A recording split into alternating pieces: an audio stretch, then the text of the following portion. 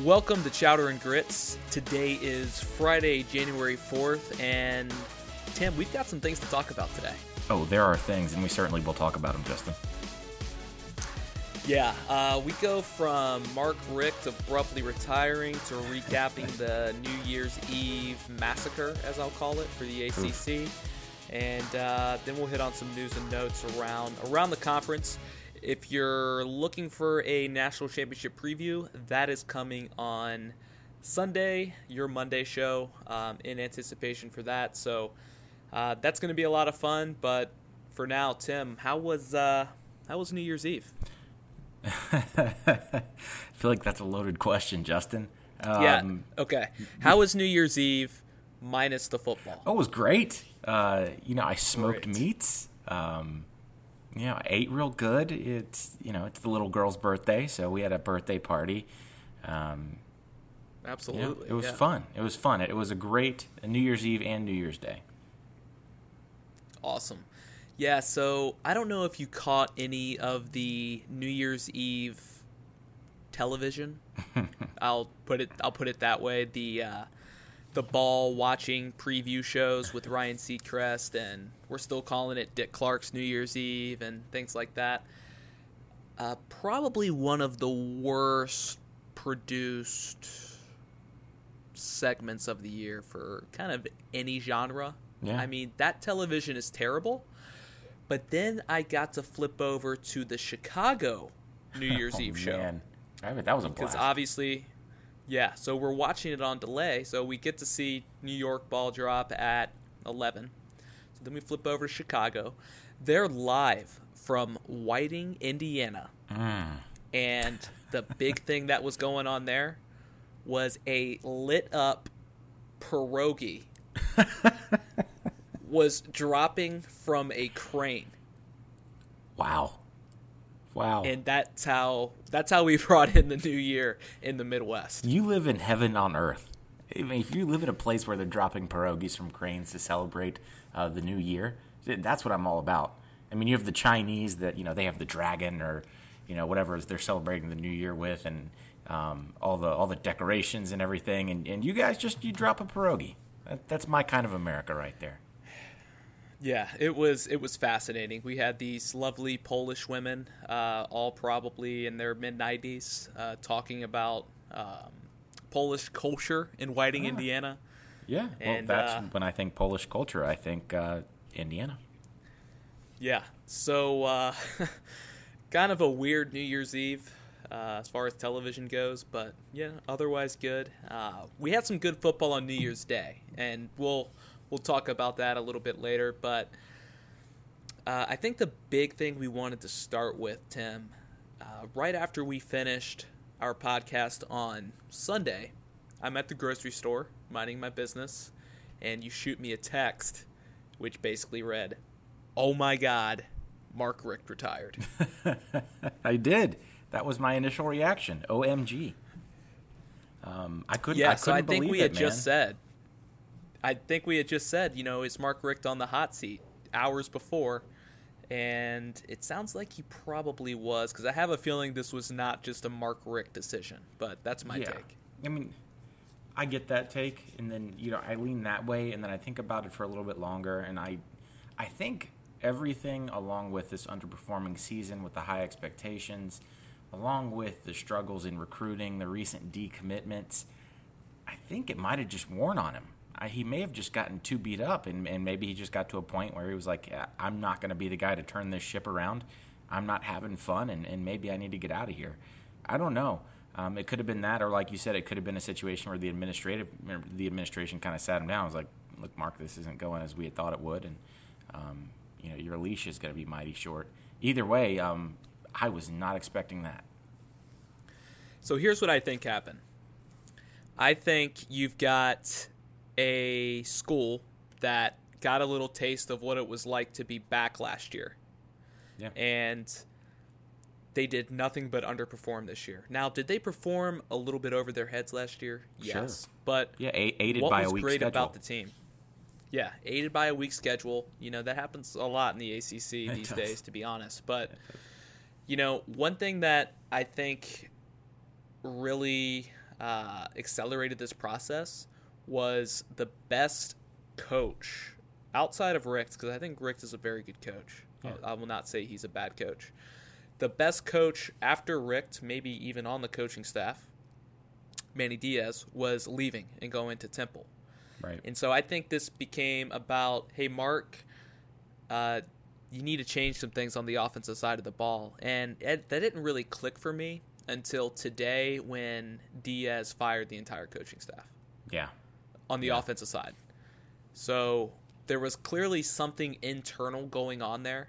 I mean, he went Tony Montana style on that coaching staff today and fired everybody. So it is a clean slate for that offense, which I think is good from a recruiting standpoint. It gives kind of a different outlook. I mean, like, who are they going to bring in? I don't know. I mean, you've got every single Miami alum on Twitter right now. Like, Greg Olson. I like Greg Olson. I think he's a good guy. Loved his rap video when he was at Miami. And he's on there tweeting at Manny Diaz about, why he should bring in Ken Dorsey to be the offensive coordinator. And it's just like, that's kind of what comes along with being the Miami coach. Right. I think Diaz was a popular hire. I don't know if he was going up against Cristobal without a $10 million buyout, if he wins. But I think it was a good transition, about as easy as it could have been for Miami at the time. How it works, let's see what they do on the offensive side. But I don't know. At the end of the day, I think it shows a program that is a tad dysfunctional at the moment. Yeah, and I think dysfunction, I mean, if I had to lean one way, I would say that is what caused Rick to step down. I think with Diaz, great hire for Miami. He's a Miami kid. And great performance on the defensive side of the ball, obviously. And I saw that Shaq Quarterman announced a couple days ago that he was going to stay. So that means that Shaq Quarterman, Mike Pickney, and Zach McLeod are all going to have finished up their senior years together, which they're anchoring what should be a tremendous defense down there in year one for Diaz. Offensive side of the ball is going to be tough to figure out. I don't know what it is with Miami and their inability to figure out that quarterback position, but I'm not so sure that that's just going to be changed overnight. Depending on what they do with the offensive scheme, they could be a fairly successful team next year. And I think Manny's a great fit for them. Like I said, there's something about staying home and being the head coach. I think his dad may have even been the mayor of Miami at one point, but either way, he's got roots down there. I think it's his brother. His brother? Okay, yeah, I knew somebody in the family down there had been in politics in Miami. So good for him, bad for Temple. Temple is now scrambling to find a replacement for Manny, and I think they made a knockout hire with Manny to begin with. So, the dominoes fall as they may. But yeah, Miami finds itself in an interesting crossroads right now. Yeah, I don't feel so bad for Temple. They've basically been paid $10 million in coaching buyouts over the last year. So sure. I think from that standpoint, they're doing pretty well. Diaz... Temple has a nose for head coaches, too. They seem to make great decisions. Yeah, for sure. And, Diaz is a guy who this is going to be his first job as head coach. He's got an interesting background. Raised in Miami. Went to Florida State, but he's always said that Miami is his dream job, which kind of odd. I feel like odd. Your stance would change if you went to a certain school, but maybe not. Sure. And what I like too is he's going up in the Coastal against Mac Brown, the guy who hired him at Texas, right? And fired him as well. So, yeah, we'll see how that pans out. I do like the hire, but there's a lot of question marks. But one thing about Diaz, he has brought a tremendous amount of swag to this program. Oh yeah. Whether you like it or not, I personally could do without the turnover chain, but it has given the U that swaggy kind of demeanor again. And I think they don't need a home run quarterback. If you think about Miami quarterbacks over the last, 15 years, right. Ken Dorsey's probably been the best. Right. Brad Kaya was maybe more talented, went higher in the draft, but I never thought Brad Kaaya was that good of a quarterback. Nor did I. And outside of him, like you've had guys like Ja'Cory Harris and Malik Rozier and N'Kosi Perry, and it's like it's got to end somewhere. Yeah. And recruiting the quarterback position never been hard for them. So you think they would have hit a couple home runs in between Ken Dorsey and now, but it just hasn't materialized. But yeah, let's see if they get it turned around, and we'll see where that ends up going. But they got to start getting some fans turned out. That's their support has really, even by Miami standards, dwindled in recent years. Yeah, I mean, standard Miami crowd. It's a pro sports town. Now, when the U is good, they show up. Oh, yeah. But when they're not, even if they're okay, nobody's at the stadium. So,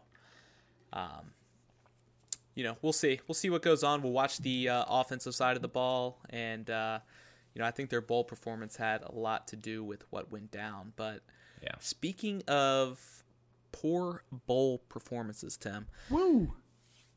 The ACC was 5-2 coming into New Year's Eve, cruising, and they left New Year's Eve 5-5. Each game had its own kind of vibe to it. Let's start with the Military Bowl. No, Lord, I did not leave this game feeling anything but furious. Cincinnati 35, Virginia Tech 31. For those that didn't see it, the Cincinnati quarterback, Desmond Ridder, stud freshman. Stud, yeah. He leaves the game early with the ankle injury. And you got to be thinking, well, now all they got to do is stop the run. Michael Warren's their workhorse back. If we control that guy, it should be cruising to the finish.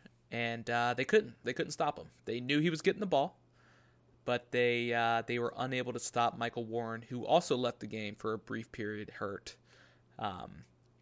It was just it was a weird game. Like, Virginia Tech moved the ball better offensively than I thought. Since he had a top 30 defense in the country. Virginia Tech had 224 yards on the ground. Deshaun McLeese had a nice day rushing the ball, but just some costly turnovers. More specifically, some poor play calling. And I'll even go to the Justin Fuente book of excuses and just say, there was poor execution in key moments in the game. And to be honest, Virginia Tech should be embarrassed. They should have won that football game. They had it locked up. First losing season since 1992. Definitely the worst football team I've had the pleasure of watching in Blacksburg since 1992. I don't know where you stand on this, but I'm sure it's close to where I am. Yeah, I'm going to try and not be too ranty about this loss for Virginia Tech. I just think it can't be understated how poorly coached the football team in Virginia Tech is. And Fuente skates a lot of criticism because of how well he performed in his first year at Virginia Tech. But it's time to start looking at what's wrong with that program from a play calling standpoint, from a preparedness standpoint. When you have a stud freshman quarterback go down, and let's throw freshman out the window. He's a good quarterback, Ridder. You have him go down. Their offense becomes completely one-dimensional. Completely. The backup Moore hardly did anything. I think he even threw a pick to us, too. They're going to go to Warren. You know they're going to go to Warren. You can't stop it. It's been the pass offense that's really let us down all year. Or defending the pass, really, that's been the problem. We can't stop the running back. Scratch all that frustration. Super frustrated about that. But then you go to the offensive side of the ball. We didn't have a problem scoring. But there's something about the way our offensive play calls are done in a manner that's so inconsistent and feast or famine. It's like we try to make it as hard as possible for our own quarterbacks and our own offense to succeed and build momentum because we're either going 3 and out or we're throwing a long pass for a touchdown. We're having explosive plays. We never have those 10 to 15 play drives that eat up clock, give your defense a rest, and get the running backs going because as soon as the running game starts working, we completely abandon it. Or we throw in another running back for a change of pace that does nothing for us. Again, not going to try to get too ranty on that point, And when you mentioned Justin Fuente's book of excuses, that thing is a scroll longer than a CVS receipt at this point. And you'd like to see some self-awareness and something critical come out of his mouth about the coaching staff at any point in time to make you realize, yes, he realizes there's a shortcoming here. He realizes there's a deficiency. And the scary part is I don't think he does. And that's what worries me the most. So I was reading Andy Bitter's post-game recap on The Athletic, and he's got sound from Bud Foster, he's got sound from Justin Fuente. And Fuente said that if they have another 365 days like they had in the past 365 days, things were going to be bad. Well, I would hope so. I would hope you would feel that way, because that was probably the worst offseason I've ever seen from a Virginia Tech standpoint. Oh, bar none. You've got coaches running rampant on the recruiting trail with having affairs, and you've got guys getting kicked off the football team. Now, I know that he didn't bring in some of those guys, but he's been the coach there for 2 years coming into this season. So he's been there for 3 years now. It felt like he lost control at points. So I don't know why that happened or what was going on, but it seems like there was a big culture / locker room issue this year, specifically with the Trayvon Hill situation, where he got kicked off the team after Old Dominion. So, Hokies got some things to clean up. One stat that Bitter pointed out, Hokies gave up 42 plays this year of at least 30 yards. That is last in the Power 5 and fourth most nationally. Oh. So that just kind of shows you how bad the defense was. Yeah. The defense that doesn't was even bad? show you. Huh. Defense was bad. Yeah, defense was bad. Offense was not good this year. And that's something that when we landed Fuente, we were kind of thinking, okay, teamed up with Bud Foster, we should never have to worry about the offense anymore. Justin Fuente, the quarterback whisperer, really hasn't done a whole lot for our offense. And the offense has been sputtering all year, but falling into the same traps from the beginning of the season until the end of the season. And that's what worries me, is we haven't seen changes. There's talent on that offense. You got guys like Kuma and Trey Turner on the outside, and you're not able to make plays, get the ball to those guys. I mean, Trey Turner should have gotten at least 8 targets that game. He had 1 reception against Cincinnati. McLeese ran rampant on Cincinnati. He couldn't be stopped. He averaged 7.8 yards a carry. He got 13 touches. That's nowhere near good enough. And I'm sorry, that's an easy fix. And this is something that's been happening all year with this team. And this was just the epitome of my frustration this game. And that's where I'll stop the rant there, because I could go on all 30 minutes about this one. Yeah, so one last thing, we'll move on. Did you see the cryptic tweet from Trey Turner? Yeah, I did. Yeah, yesterday, right? Yeah, what did it say? It said, thanks for everything, Virginia Tech, and then it had prayer hands. Prayer hands. And what does that mean? Are you transferring? Are you really just being grateful and reflecting on the season that was? I couldn't tell, but, it's hard to read into 20-some-year-old kids. Yeah, we've already seen an exodus of guys transferring this year, even throughout the season, so I wouldn't be surprised to see a few more. We've been hurt. Before things go down. So let's move on to the Sun Bowl and weird football game. Like if you're watching this game, it felt like Pitt won. Yeah. I mean, they pretty much outplayed Stanford across the board. Stanford only had 208 yards of total offense. They converted 1 third down the entire game. They didn't even have 5 of their starters for this game, and they still won. They had a fluke fumble into the end zone from Costello where the running back caught it, and that was pretty much the difference. Pitt got 1 touchdown. They lost Quadri Olison early in the game. Yep. Darren Hall had a good game, but really couldn't get anyone else going on the offensive side, and that kind of starts with the quarterback play. But got to be a pretty disappointing loss for Pitt, because it seemed like they were probably the better team on that day. But Yeah. Stanford came out on top. Yeah, they were. They almost doubled Stanford in yards, and watching this game was a struggle at certain points. There were 6 total third down conversions in that entire game. 6. Yeah. Whew. That's a barn burner, Yeah, man. it was ugly. Yeah. It was ugly. That's really all I kind of had for that one. Pitt let it slip away. They finished the year 7-7. 7-7 and made the ACC championship game. Wow. Yeah. Wow. That was as good as the Coastal was this year. Yeah. So. Yeah. The next game, Tim, really kind of shocked me. You got NC State, Texas A&M, and I'll let you get that one started. Yeah, so, I mean, the game in the first half was tight. Really, NC State had a lot of momentum. Going in, they had a huge drop from C.J. Riley, the wide receiver, who was filling in for Kelvin Harmon, who's going to, be Kelvin Harmon's replacement next year. 6'5", runs about a 4.4 in the 40, all the physical tools in the world. He's had some crucial drops this year. NC State driving to go up 2 scores when he dropped the third down conversion. And really just the momentum got taken away after halftime. It's a tight game at halftime, 1-score game.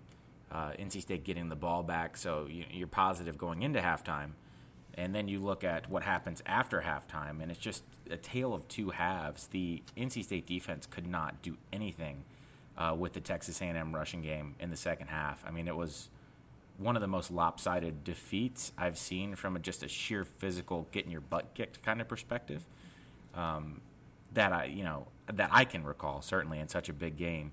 And that was a shame to see. There were a lot of surprises. Now, granted, you had NC State without its best defensive player and its best offensive player, so to speak.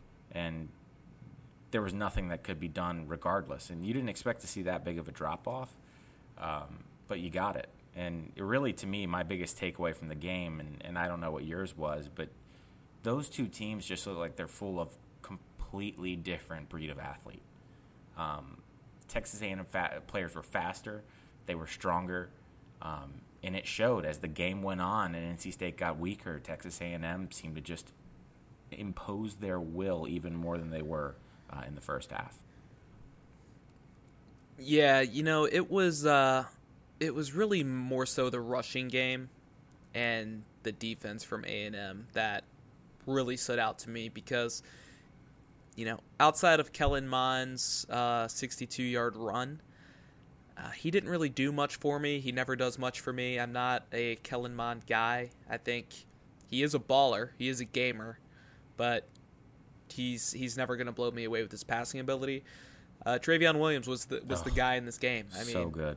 236 yards rushing, 3 touchdowns. He just announced he's going pro today, so he had quite the swan song in the Gator Bowl against NC State. But what really stood out to me was how badly the NC State offensive line got dominated. Oh, yeah. Because Ryan Finley got beat up in this game. Yeah, and that was a good offensive line. I mean, it was a good offensive line all throughout the year. You have NFL draft picks on that line at guard and center, Tyrone Prescott and Garrett Bradbury, and they got blown off the ball.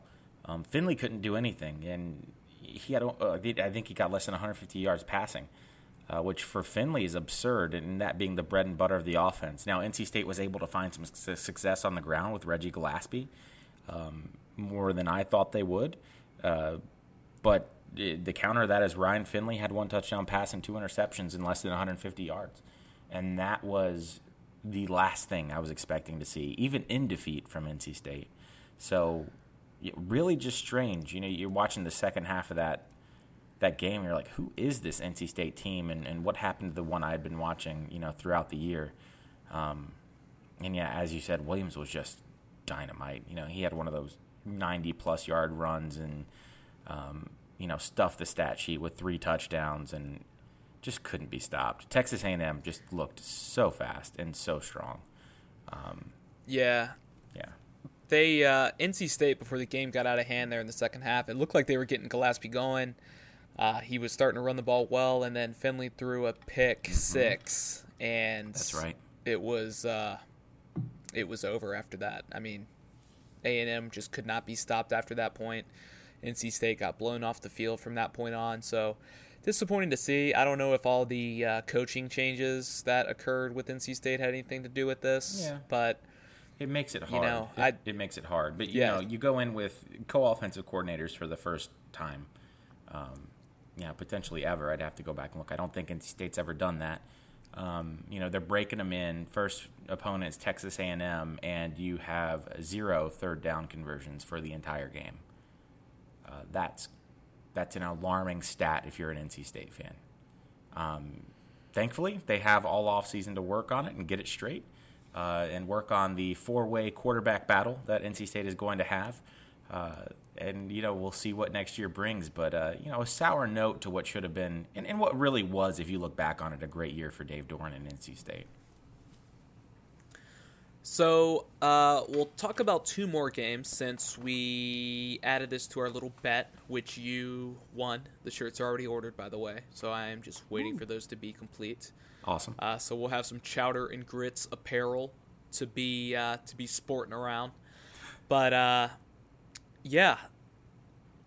UCF is not going to be a back-to-back national champion. Thankfully, pretend national champion.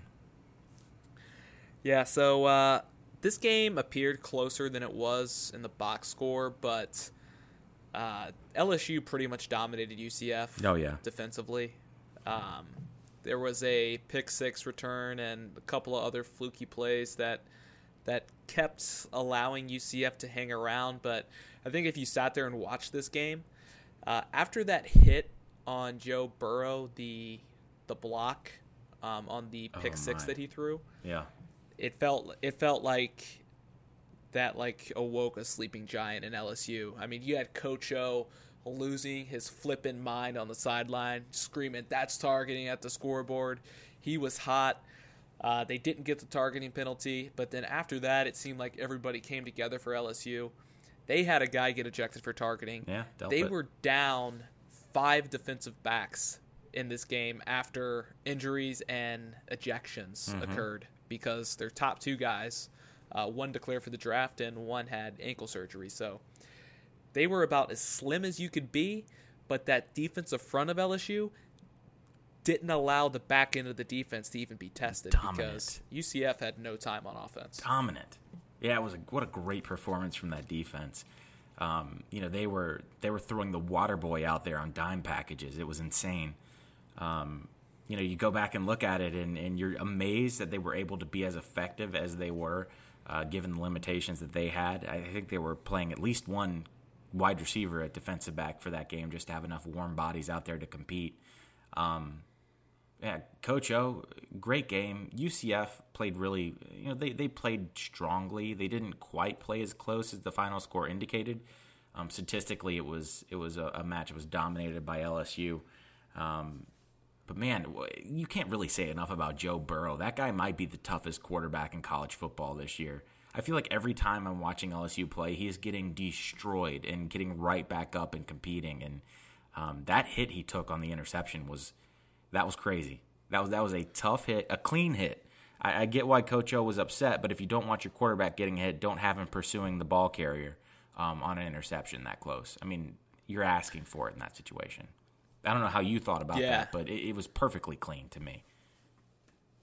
Yeah, it was. I thought watching it live, they might throw a flag, but at the end of the day, he's a guy trying to make a play on the guy with the football. Yeah. So it wasn't a block in the back live. I thought it might have been. Watching it in slow-mo, it really wasn't. It was just a big hit. Right. And whenever there's a big hit in football now, people freak out and want a flag. That's just not the way that it's football. Right. It's meant to be violent at times. Right. And that's why I mentioned it. And that's kind of one of my pet peeves is what I'm all about player safety. But there are certain parts of the game that are kind of unavoidable. And that's one of those situations where as a defensive player, I don't know what you expect the guy to do in that position. You have, roughly, let's call him a 210, 200-pound Joe Burrow versus an almost 300-pound defensive lineman. That's going to look nasty no matter which way it shakes out. But even from Coach O to be, I don't want to say a tantrum. I don't want to make it sound pedantic, but I mean the way he lost his mind. You just want to sit back and say, "Okay, come on, coach." If that was your LSU player making a block on the opposing quarterback, you would be so excited and so happy to see that play. Just you got to stop with the dramatics a little bit because it does bait the officials into making questionable calls. Yeah, that to me is just Coach O, though. And yeah, that's his personality, right? He's a guy who you know exactly what he's feeling on the sure sideline at all and times. Sometimes that's nice. I do like that sometimes.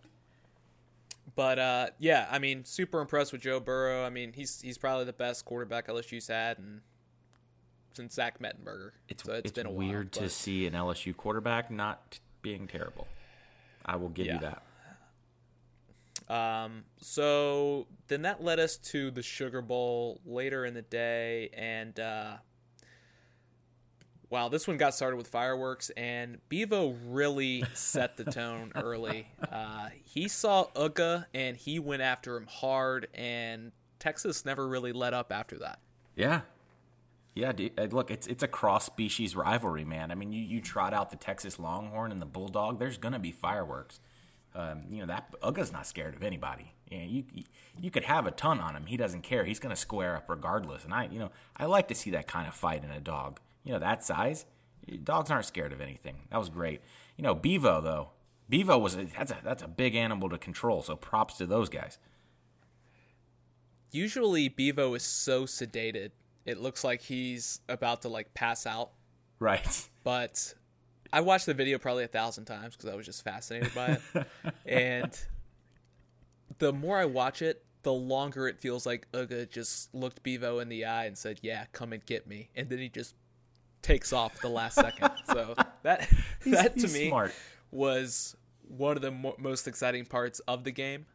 And, I mean, this was just a straight up dominant performance by Texas. And from a Georgia team where you had a bunch of guys with Twitter fingers during the college football playoff mouthing off about Notre Dame, I mean, they kind of got embarrassed a little bit, in my opinion. I mean, they got straight up dominated by Texas. They had a little bit of a late run there in the fourth quarter, but Sam Ehlinger really kind of had his coming out party to me in this one. Yeah, Sam looked good. My biggest takeaway was, wow, on the rushing defense from Texas. I mean, holding Georgia to 2.4 yards a carry, 72 total yards on the ground, that was so impressive to me. Coming out with a win against Georgia, I did not see that coming flat out. I thought Georgia would dominate this game, as we alluded to on prior podcasts. But that was incredible for me to see a defense step up in the way that Texas's defense did, really limiting Georgia and holding them to less than 300 total yards of offense. Incredible from them. Ehlinger looked good, did just enough to get the win, but really seemed extremely comfortable to me when I was watching him. Just seemed totally in control. Watson had a great game on the ground, and it was. I wanted Georgia to win going into this game, but the closer we got to the game, and as you said, the active Twitter fingers that were firing off, part of me really kind of enjoyed Texas coming out on top here. Yeah, I mean, my biggest thing, we talked about this in our last podcast. It comes down to preparation and execution. Right. Nick Saban would never, I'm not going to say he would never lose this game. You would never see a team come out the way it came out if it was coached by Nick Saban. Not a chance. And, I mean, DeAndre Swift, I don't know what was going on with him. He had 8 carries for 12 yards, 2 fumbles. Yep. And, I mean, he basically got benched. Yep. And something else that was going on, I don't know if you caught this, they kept focusing on Justin Fields and the body language that he had on the sideline whenever Fromm would throw an incomplete pass or miss a receiver. And Fromm did struggle in this one. But it was just Fields was like, "Are you kidding me? Why am I not in the game?" There seems to be there was something going on with Georgia. I don't know if the coaches just didn't get them prepared enough, or if there's locker room tension between Fromm and Fields. But after seeing the way Fields just looked on the sideline, I have a feeling he's probably going to transfer. Yeah. And, a couple of things I don't think you would have seen, too, and not that I've done in-depth social account analysis, I don't think you would have seen the kind of tweeting and social stuff that you saw from Georgia players, from Alabama players. And I think that just, to me, I don't like to see that kind of stuff, and I think you lose focus on the game. And really you give the opponent fuel for what reason. A lot of differences between that Georgia team and that Alabama team right now. And like you said, all down to preparation. Georgia didn't even get off the bus, it looked like, until after the second half. They started to turn it around a little bit. But, yeah, that was, man, I don't know what happened to that Georgia team, but that is not the Georgia team we saw all year. That was crazy. Yeah, so I don't know if Texas is back after that one necessarily. I mean, to me, if you lose to Maryland in the season, you're not back. You need to do a little bit more for me. But I do think things are looking up there. They should be one of the favorites next year in the Big 12. So yeah, and and that'll be a good one. And Oklahoma and Texas, duke it out again next year, and it'll be interesting to see what Oklahoma does with its quarterback situation moving forward. But Texas should feel really good about that 10-4 season. It doesn't exactly jump off on paper from a record standpoint, but they're going to finish obviously well into the top 15, maybe top 10. And that's a heck of a win for a program that 2 years ago was looking pretty lost. Yeah, so there is only one more football game this year. That is the national championship game. Third time in 4 years, it's going to be Clemson against Alabama. Like I said earlier, we are going to preview that game on Sunday. But one thing we will talk about is it appears tickets right now are going for 90% less than face value. And if you're not familiar with where the game is being played, it's in Santa Clara, California, at Levi Stadium, where San Francisco 49ers call home. That's not exactly close to either alumni base, Tim. I don't know how familiar you are with geography, but that might be a little bit of a reason that maybe ticket prices are dropping pretty quickly. Yeah, I'm. I don't know why the committee chose to put any college football game in Santa Clara, California, just because that is not a college football hotbed, that area. Very much pro sports leaning. And certainly when you look at the favorites going in, Alabama, Clemson, really always runaway favorites. I mean, could you imagine the ticket prices if they were having this in Atlanta? I mean, could you imagine? The demand for tickets to this game would be through the roof. And, I had to read. They'd be going for 900% over face, right? Not 90% less, right? And I read, hot takes flying around from at least 10 or 15, verified people on Twitter talking about this, some way being representative of the demand of college football waning nationwide. And I just thought that was the stupidest hot take you could have. I mean, it takes 2 seconds to look at this logically and understand why, especially when you see the plane ticket prices to get out there. I mean, who's going to do that? Well, that's the other thing, Tim.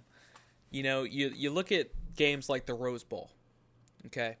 If my team gets into the Rose Bowl, guess what? I know it's going to be played on January 1st, and I have a month to book my travel. Right. Now, are plane tickets probably going to go up a little bit?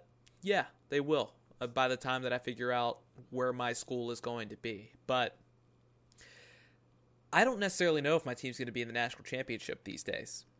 So now I have to book a flight from, let's say, I think it's fair to say Atlanta's probably a big alumni hub for both of these schools. Yeah, huge. Let's say I'm booking a flight from Atlanta to San Francisco.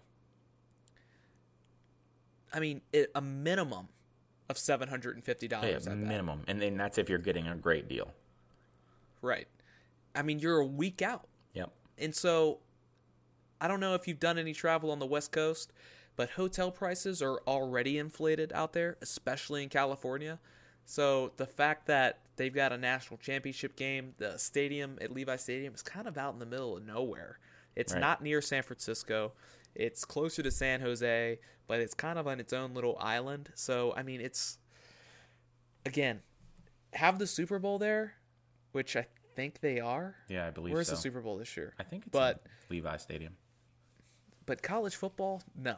I mean, to me, the only stadium I could be okay with that's super glitzy and glamoury hosting a college football national championship game is Dallas.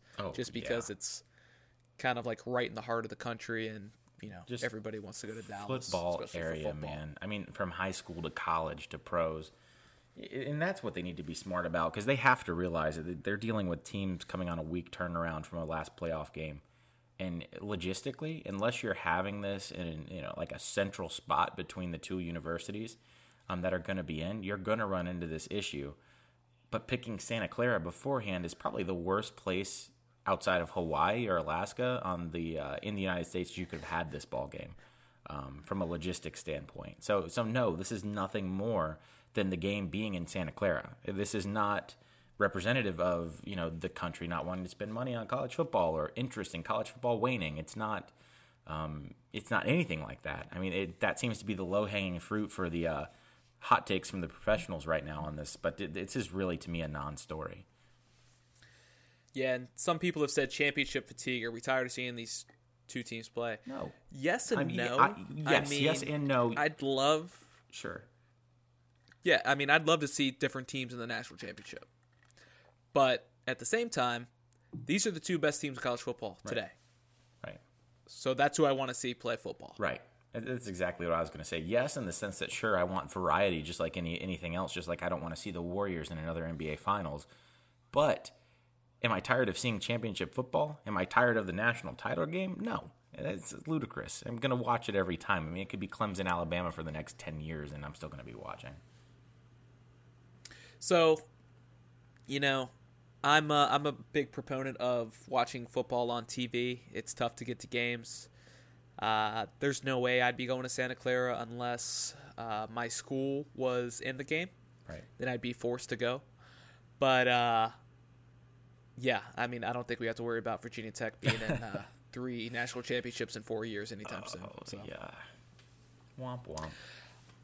All right, so let's move on to the mailbag, Tim. We've got our first mailbag question, courtesy of Aaron Powers, one of my buddies up in Pennsylvania. So, hey, Aaron.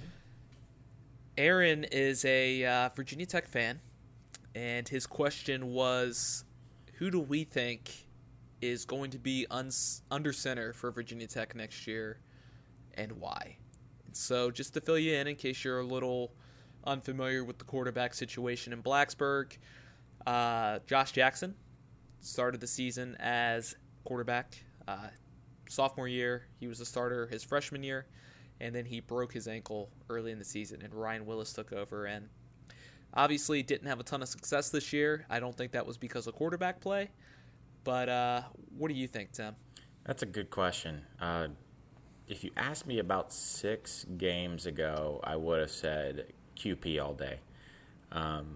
However, as we're working towards the end of the season here and we're looking back on the season that was, Ryan Willis really showed me a lot from that quarterback position that we weren't getting with Josh Jackson.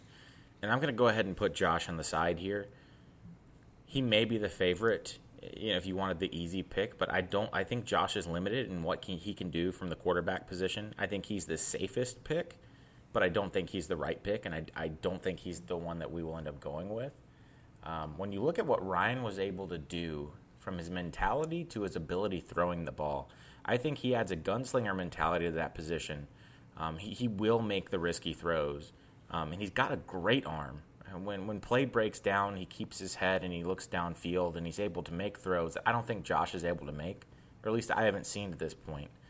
And then you have QP, who's the wild card, Elite 11 quarterback coming out of high school, a guy that really multi-dimensional dual threat kind of guy with a live arm, who for all intents and purposes has been very good this year, at least in the practice squad. You could certainly see an avenue where he wins a quarterback competition, but I think the chances of that are much slimmer, and we know what we have with Josh and Ryan. And Ryan impressed me. So after looking at the season, I would say that Ryan Willis is probably going to be our starting quarterback come next September. What do you think? Yeah, so best case scenario, I would have said Quincy Patterson. Yeah. But the way that we utilized him this year in the 3 games that he played, where clearly they did not want him to throw the football At all. tells me he's not ready. And we'll see what happens in the spring. Again, we're going to go into spring. Nothing's going to be announced. We're going to go into summer. It's going to be a 3-way quarterback competition. And then I have a feeling we're going to start the year in a 2-quarterback system. I think Ryan Willis is going to start, and I think he's eventually going to win the job. And then Josh Jackson will transfer before he loses eligibility for this season, which I guess doesn't really matter to him because he's already redshirted. So Sure. I do think Jackson is probably going to redshirt if he ends up losing the job. But to me, if we can rein Willis in a little bit, the coaching staff that is, and make him a little bit more accurate. The thing that really drives the coaching staff crazy, I'm assuming, because it drives me crazy, is he holds onto the football for far too long. Yes, he does. And he struggles to step up into the pocket. He loves to backpedal. Yeah. So if he can shed that, get that out of his game, throw the ball away a time or two, I think we'll see some drives extended. I think he's a little bit more accurate than Jackson. I think he's a little bit more of a gunslinger than Jackson. Mm-hmm. And he's just as, if not a better runner than Jackson. Oh, absolutely. So, Absolutely. but, yeah, I think the coaching staff probably goes Willis. If Jackson doesn't transfer before the season, he'll be the number 2. But I think they probably want a situation where QP's the number 2, and then he takes over after next season. Yeah. Yeah, I think that's that'll be interesting to see what happens there. We've got a huge quarterback battle at NC State going with multiple four-star recruits, Florida State transfer and Bailey Hockman. It'll be interesting to see how Duke shapes up with their new quarterback they're going to be breaking in now that Daniel Jones is going to the NFL. The new quarterbacks in the ACC are going to be exciting to watch next year. So that's a good mailbag question. It's something to keep an eye on with that position. Yeah, so thanks, Aaron, for the question. And if any of our other listeners out there have any questions they want answered, you can tweet at us or go on chowderandgrits.com and post away. That also reminds me, we've got the forums up and running. So if you are a person that loves to post messages on a forum or talk football with random sports fans, go ahead, check that out, create a profile, and get posting. And I will, I'll create a section on there as well for mailbag questions, just so it's a little bit easier to find as well. Yeah, that's a good thing. And the forums are active; they are no longer dormant. You can reach Justin and I there, posting, and eventually when this thing gets going, we'll have hopefully a thriving community where we can shout you down over the internet via text. So, Tim, you mentioned Daniel Jones is opting for the NFL, which I think you and I probably agree that's the best call for him. Sure thing. He is a projected first-rounder, particularly weak quarterback class. If Dwayne Lawson commits, he will probably be the top quarterback taken, but then Daniel Jones has the ability to be taken pretty high in this draft class, just because he's got NFL size. He's 6'5", 220. He had success at Duke. He started there as a walk-on. Been a little bit inaccurate at times, but I think him at the next level, I think he'll pan out pretty well. Yeah, and he's got all the makings of the guy. There's always that one quarterback that's the late riser in the draft, and he goes from being maybe a fringe first-round pick to okay, now they're talking about maybe taking him in the first, the top 10. And I see that guy being Daniel Jones this year. I think he's going to impress from a mental standpoint. And I think in the combine and a lot of the drills that they'll be doing, I think he'll impress there too. He's got a real big arm. And he was making some tough throws in that bowl game that, quite honestly, I didn't know he had in his arsenal. So, looking forward to seeing how he does. And, I'm a Daniel Jones fan. Yeah, so we had a few other players decide to leave early across the ACC. So Joe Giles-Harris, also on Duke. Mm-hmm. Linebacker is heading out. He was all ACC the last 2 years. On NC State, Jacoby Myers, he set a single-season record there with 92 catches, Great just season. over 1,000 yards. So leaves a hole in their secondary, especially with some other guys leaving early. So they now have their top 2 receivers and 5 offensive seniors to replace on that offense, along with 2 coaches. So definitely something to watch next year for NC State. It's setting up to be a fun year. Somebody else who is going pro, which I don't think we mentioned this before, but Wake Forest wide receiver Greg Dortch.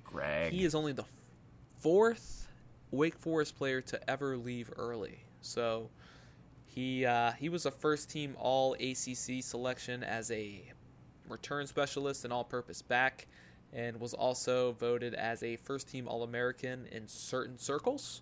And if he wasn't on the first team, he was in second in others. So he's a dynamic type. He's definitely going to find a home somewhere in the NFL. Oh, yeah. At least on somebody's special team squad. So he'll be fun to watch. Yeah, and I think he'll find a niche as a slot receiver, with some more coaching in the NFL. I think he's got a bright future. That guy getting the ball in space in his hands it's dangerous. So yeah, good for him. Also, nice pull on the Wake Forest early entry stat you just mentioned. That's digging deep. Yeah, I'm a digger. So there you go. Some other coaching news in the ACC. T. Martin to Louisville. So we're not sure if he's going to be the offensive coordinator there or not. He was formerly the OC at USC before being let go, but he'll have some type of role at Louisville. Yep. Tashard Choice was named running back coach at Georgia Tech. Hey, there's a name from the past. Former Yellow Jackets running back and 6-year NFL pro. He actually started as an intern on the Dallas Cowboys coaching staff in 2016 and then spent the last 2 years with North Texas. Interesting. And Jeff Collins was there when Choice was on the team, so a little bit of a connection there, but he will be coaching the running backs at Georgia Tech, so that'll be that should work out good. And one that I really wanted to point out, Kendall Briles is now offensive coordinator at FSU. Yeah. And so I bring this up for 2 reasons. One, shouldn't Willie Taggart be calling the plays? Wasn't he the dynamic offensive guy that they hired? Yeah, he was. That was supposed, that's his MO. Willie's always the play caller. So that dynamic in and of itself will be fun to see how that plays off. Will he be able to keep his hands out of that offense enough to suit a guy like Briles who comes in with his own pedigree? We'll see. Yeah, his own pedigree. He had the 4th ranked offense in the nation at Houston this year. Yes. So I wonder what's going on internally there, because this doesn't seem like a move that Taggart would have gone out and done on his own. No. I feel like he was probably told to do this because, go out and get an offensive coordinator. You're not going to go out and get the guy who has the 4th best offense in the country and then tell him that he's not calling plays. Right. That's just not going to float. No. So I think that's something to watch next year in old Tallahassee.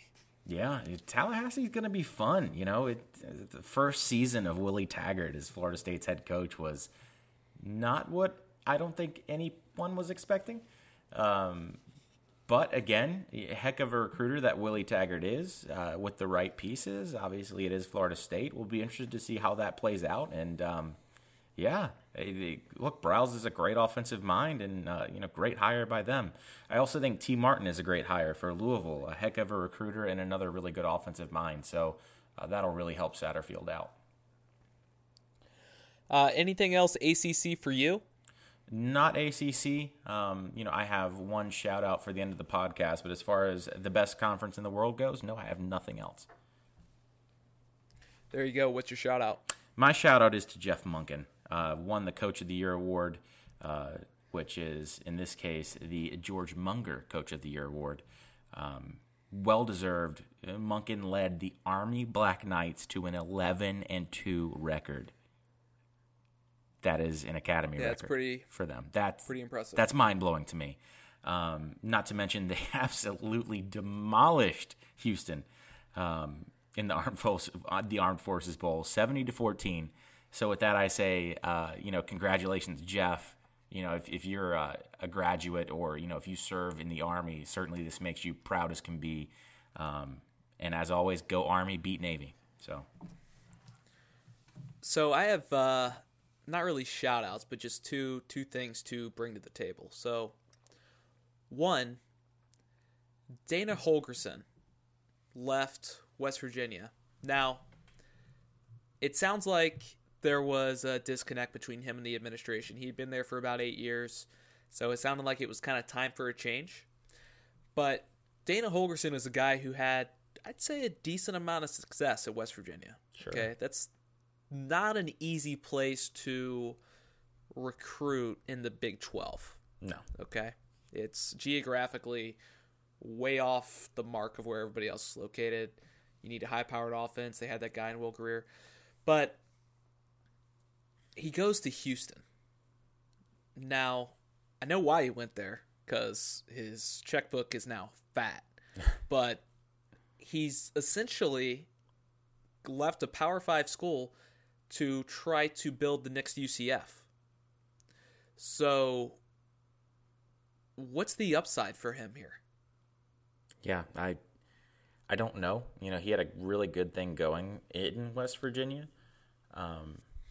This isn't much of a homecoming for him. I know it's kind of being spun that way, but he was offensive coordinator for Houston for, I think, a year or two.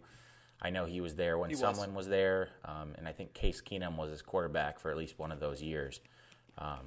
They were successful with him, but how attached to a place can you be if you've only spent a couple of years there? Something with he and the administration at WVU must have not been hitting the marks correctly. And I know there was some unhappiness with his recruiting. He landed some big JUCO guys, but really the bread and butter high school recruiting was not, I guess, what maybe they were hoping it would be. And as you mentioned, that's a strange situation to recruit. You're trying to recruit an area that is not really keen on the Big 12, and you're trying to also get them jazzed up to go fly across the country every Saturday to go play teams that aren't in their region. It's tough. It's tough, but I don't know. I mean, I've got no answers. Do I think Houston is a place where you can win big? Absolutely. There's money there. There's talent there. There's everything you need to succeed, and there's everything you need to become the next UCF.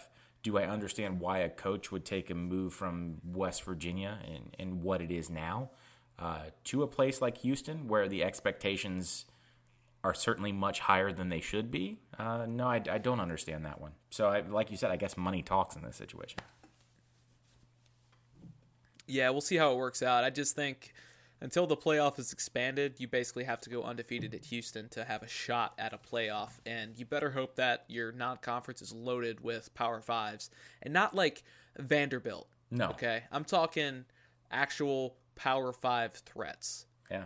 Teams that are respected at those levels. Nothing against Vandy, but, just because I'm playing a bottom feeder in the SEC, you don't get any credit in my book. No. The other thing I wanted to hit on, and I'll just pose this question to you, is Cliff Kingsbury becoming the new Lane Kiffin? Absolutely. That is so weird that you say that. That is so weird. Yes, he's absolutely becoming the next Lane Kiffin. It's like, towards the end of the Star Wars movie, when Luke's kind of trending towards the dark side a little bit, you can kind of see him taking on the traits of the dark side and becoming one with the dark side.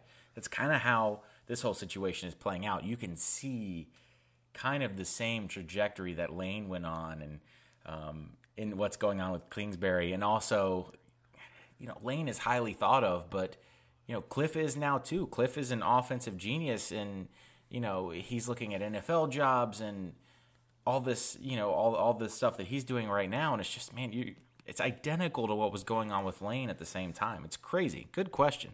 Yeah, and he's not just looking at NFL jobs. Yeah, they actively seeking him. I have no issue with him getting the offensive coordinator job at USC. No, I think that makes total sense. Sure, but he failed at Texas Tech. Mm-hmm. I mean, I like Cliff Kingsbury. I think he is a great offensive mind, but I think the NFL right now is so thirsty for those young coaches that run these dynamic offenses, and people are saying, well, hey, you know what? Cliff had Patrick Mahomes at Texas Tech. He had Baker Mayfield his freshman year, although I'm pretty sure Baker Mayfield and Cliff Kingsbury don't get along. Cliff Kingsbury had Johnny Manziel at Texas A&M. So, I mean, he's had some of the most dynamic talent that we've seen on the college football level, and now in the NFL with probably the best quarterback in the NFL this year, Patrick Mahomes. But I think we're getting a little ahead of our skis here. He had the program at Texas Tech. Texas Tech is a tough place to win, but how you go from getting fired at Texas Tech with pretty much limited to below average success to being a head coach in the NFL. Yeah. Man. Quite a leap. Yeah. Head coaching positions and multiple head coaching vacancies, seeking interviews and looking, hard at Kingsbury is just, it's weird. It's weird to see, and then you go back and you see where we are from, the NFL standpoint, and you can thank Sean McVay for this. Everybody's trying to land the Sean McVay of 2019. And we'll see. I mean, that's definitely what he is right now. Pedigree. Yeah, exactly. He did. But it's just, he's another young guy, another offensive mind. He's got, as you mentioned, the track record to prove it from the quarterback standpoint. It's just, to me, a complete disconnect from logic to even quantify or realize and understand and grasp how someone fails at a mid-tier Big 12 program and now they're getting head coaching jobs. I got no idea how that works. So if I had to guess, if I had to put money on it, I'd say Kingsbury will be a head coach in the NFL next year with the Arizona Cardinals. With Rosen there, I mean, they got to be thinking, hey, we got the young quarterback. Let's let old Cliffy come in and mold him into a superstar.